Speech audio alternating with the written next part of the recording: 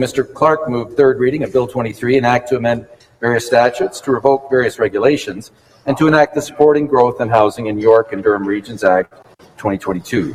All those in favor of the motion will please rise one at a time and be recognized by the clerk. The ayes are 74, the nays are 31. The ayes being 74 and the nays being 31, I declare the motion carried. And there you go. Premier Ford's housing bill official. Passed on Monday, which means, it's supposed to mean housing can now be built, and quickly. Whether it's here in Toronto, across the Greenbelt, that the Premier, of course, said he would not build in. And so then you start thinking, well, what happens now?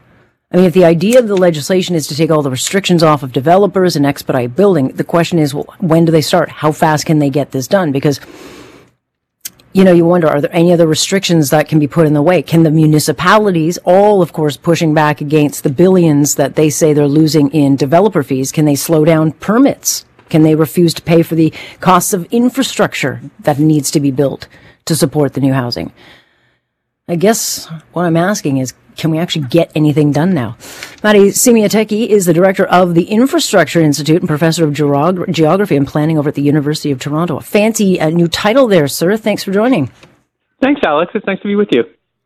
All right. So, okay, the bill's passed. I think what happens next is, where are we as far as in this territory? It's confusing for people because there are a number of different areas of this bill, what permissions people or municipalities have, what can they do. But essentially, can buildings start now right away, or are there still hoops and bells and whistles to ring? There's still absolutely planning permissions and regulations in place. This is a sprawling bill. This is the biggest change to the Planning Act in a generation, and so it will take time to move through the system. There's also the question about the money that municipalities need development charges in order to pay for a lot of the underlying infrastructure that makes development possible. So there really are some big question marks out there. We need to go quickly, and in many ways, this bill creates all these new conditions that are going to have to work their way through the system as we go along here. Well, that's the concern is in trying to do things quickly, have we now created a whole bunch more bureaucracy that we have to create to get around the old bureaucracy? Because the bottom line is, we need shovels in the ground. Surely, that we are way behind in building housing. The Premier has this idea that we're going to get 1.5 million homes built in the next 10 years. But I look at a plan like this, Matti, and I think we're looking at a couple of more years before any of this gets started. Or is that too negative? No, I think there's both on the planning side, there are question marks, and on the market side. I mean, the market has slowed. Interest rates are up. We've seen development starts slowing because of rising interest rates and because of market demand. But we also know that we have this vast need. We do have a housing crisis, and I think we have to say that very explicitly. We have a housing crisis. Adding supply is part of the solution. The question is, where is that housing going to be built, and who's going to pay for all of the associated costs that help deliver it appropriately? And I think this bill introduces all sorts of uncertainty into the system that's going to need to be worked out. Yeah, I mean, the bottom line is there's only one taxpayer, and we generally are the ones who end up picking up all the pieces here. But could the municipalities, Matti, fight the paying of these fees to build the infrastructure needed? Could we start seeing those kinds of games where it's like you can't start the development because, the city hasn't done or the municipality hasn't done the infrastructure? That's the kind of politicking that I think could derail a lot of this stuff. And so I'm wondering if they've made sure in this bill that kind of stuff can't happen. Yeah, that will remain to be seen, and they've talked about now trying to go to the federal government to get some of the money for the infrastructure. But what your comment earlier is absolutely right. There's only one taxpayer. So if it's not coming from development charges and those moving into the units paying for that infrastructure, it's going to be coming from somewhere else. If it's coming from property taxes, and you've heard the Association of Municipalities of Ontario talk about this will be major property tax increases in order to pay for this underlying infrastructure that allows us to grow. So there's going to need to be some collaboration here. And I think that's what's so troubling about this bill is it was done in such a heavy-handed way. Everyone agreed that there did need to be change to how we do planning. We do need to pick up the pace, but this needs to be done in collaboration. There are a lot of different stakeholders. And when we do this unilaterally, you then end up in a situation where it introduces uncertainty, and that can slow things down.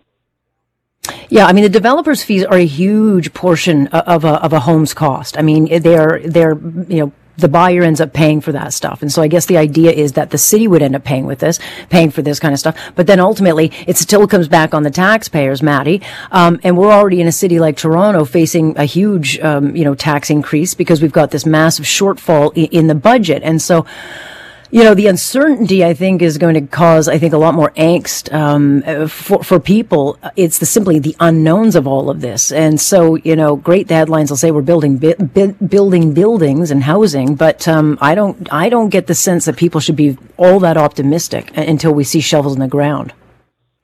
I think we should also be questioning where those shovels are going into the ground and what associated services are provided. I mean, solving a housing crisis is about building new housing, but building communities is equally important, and that requires all of the associated infrastructure, the schools, the community centers, all of the daycares, all of the types of infrastructure that make for a great place to live.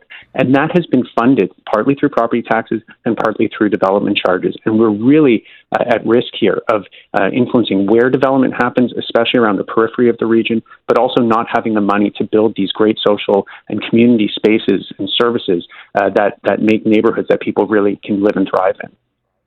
Yeah, having a toilet's great unless you can't flush it, or having a house out in the country is great if you can't take transit to get to where you need to go. So those things do, in fact, matter. But again, the other side of this, Maddie, is that we get into these huge fights over the Greenbelt, and where I think, Ford made his mistake politically, certainly, was making a bold promise that he wouldn't build on it. But he's certainly not the first. I mean, we saw the Wynne government open up the Greenbelt 15, 16 times for development opportunities. So, we get a lot of politics. They all do it. They keep opening up the Greenbelt, and then, I guess, putting back land that they say can go in. The pockets of land that have been, I guess, now put aside by the Ford government for development, do we know how far ahead those plans are? And would those development plans already be in place, or are we talking now they have to, look at all those areas and then come up with new plans? Because all that stuff takes a long time. Yeah, we know from reporting that developers have been buying up this land, some of it fairly recently. So how far along their plans are, I guess, is a bit of a question mark. The Ford government has also put time limits on when they would have to get started. I believe that's 2025. But that's still off a little ways into the future. And I think in the meantime, there's a lot of pushback on this. This really is problematic in terms of encouraging urban sprawl, and it's setting just another precedent for eating into the Greenbelt and thinking that this region is going to grow outwards. And as we grow outwards, that has huge infrastructure costs. All of the sewers, all of the infrastructure and telecommunications infrastructure to service those lands that are not serviced today. That's hugely costly, and development charges don't cover all of that in the short term, and property taxes don't cover it in the long term. It's just an expensive way to build, and it will put us in a cycle where we're just going to be continuing to chase and continuing having these high costs of growth for a long time to come. Well, I mean, I don't think we can reach the goal of our housing target, so without developing parts of the Greenbelt, correct? I mean, are there other areas? I mean, you look at Toronto and it's so dense that the, big solution for us will be like rooming houses, triplexes, duplexes, that kind of stuff. But for us to meet those numbers, Maddie, do we not have to at some point build on that particular area in some pockets? I actually think there's a lot of room to grow within the existing growth areas. And in fact, the Housing Affordability Task Force reported on this as well, that they said you don't need to sprawl outwards, that actually there's a lot of room to growth. We can use underused land within our existing growth area. If you think of all the underused retail spaces with giant parking lots, if you think of some of the city-owned sites that have huge parking lots surrounding them and nothing up above, we can intensify in ways that are both gentle by adding secondary suites and garden suites in existing areas, and then redeveloping on parking lots and up above existing areas. There is a ton of room to grow. I think we can meet our growth targets, but also do it in a way that builds complete communities surrounded by existing infrastructure and transit. That is much more affordable and a smarter way to build than sprawling outwards, which will have all sorts of negative consequences. Yeah, it's amazing that anything's been built in Toronto with not that provision put in that you must build up as well. It's just such a wasted opportunity. But nonetheless, be lots of fighting over this for the next next little while to come. Thanks so much, Maddie. Appreciate it. Nice being with you, Alex. That is Maddie Simiatiki joining us, Director of the Infrastructure Institute, Professor of Geography and Planning over at the U of T. So Look, these Greenbelt fights are not going to stop. It's just a thing. But my big takeaway from all this housing talk is that it's going to be talk for a long time. There are so many fights on this file.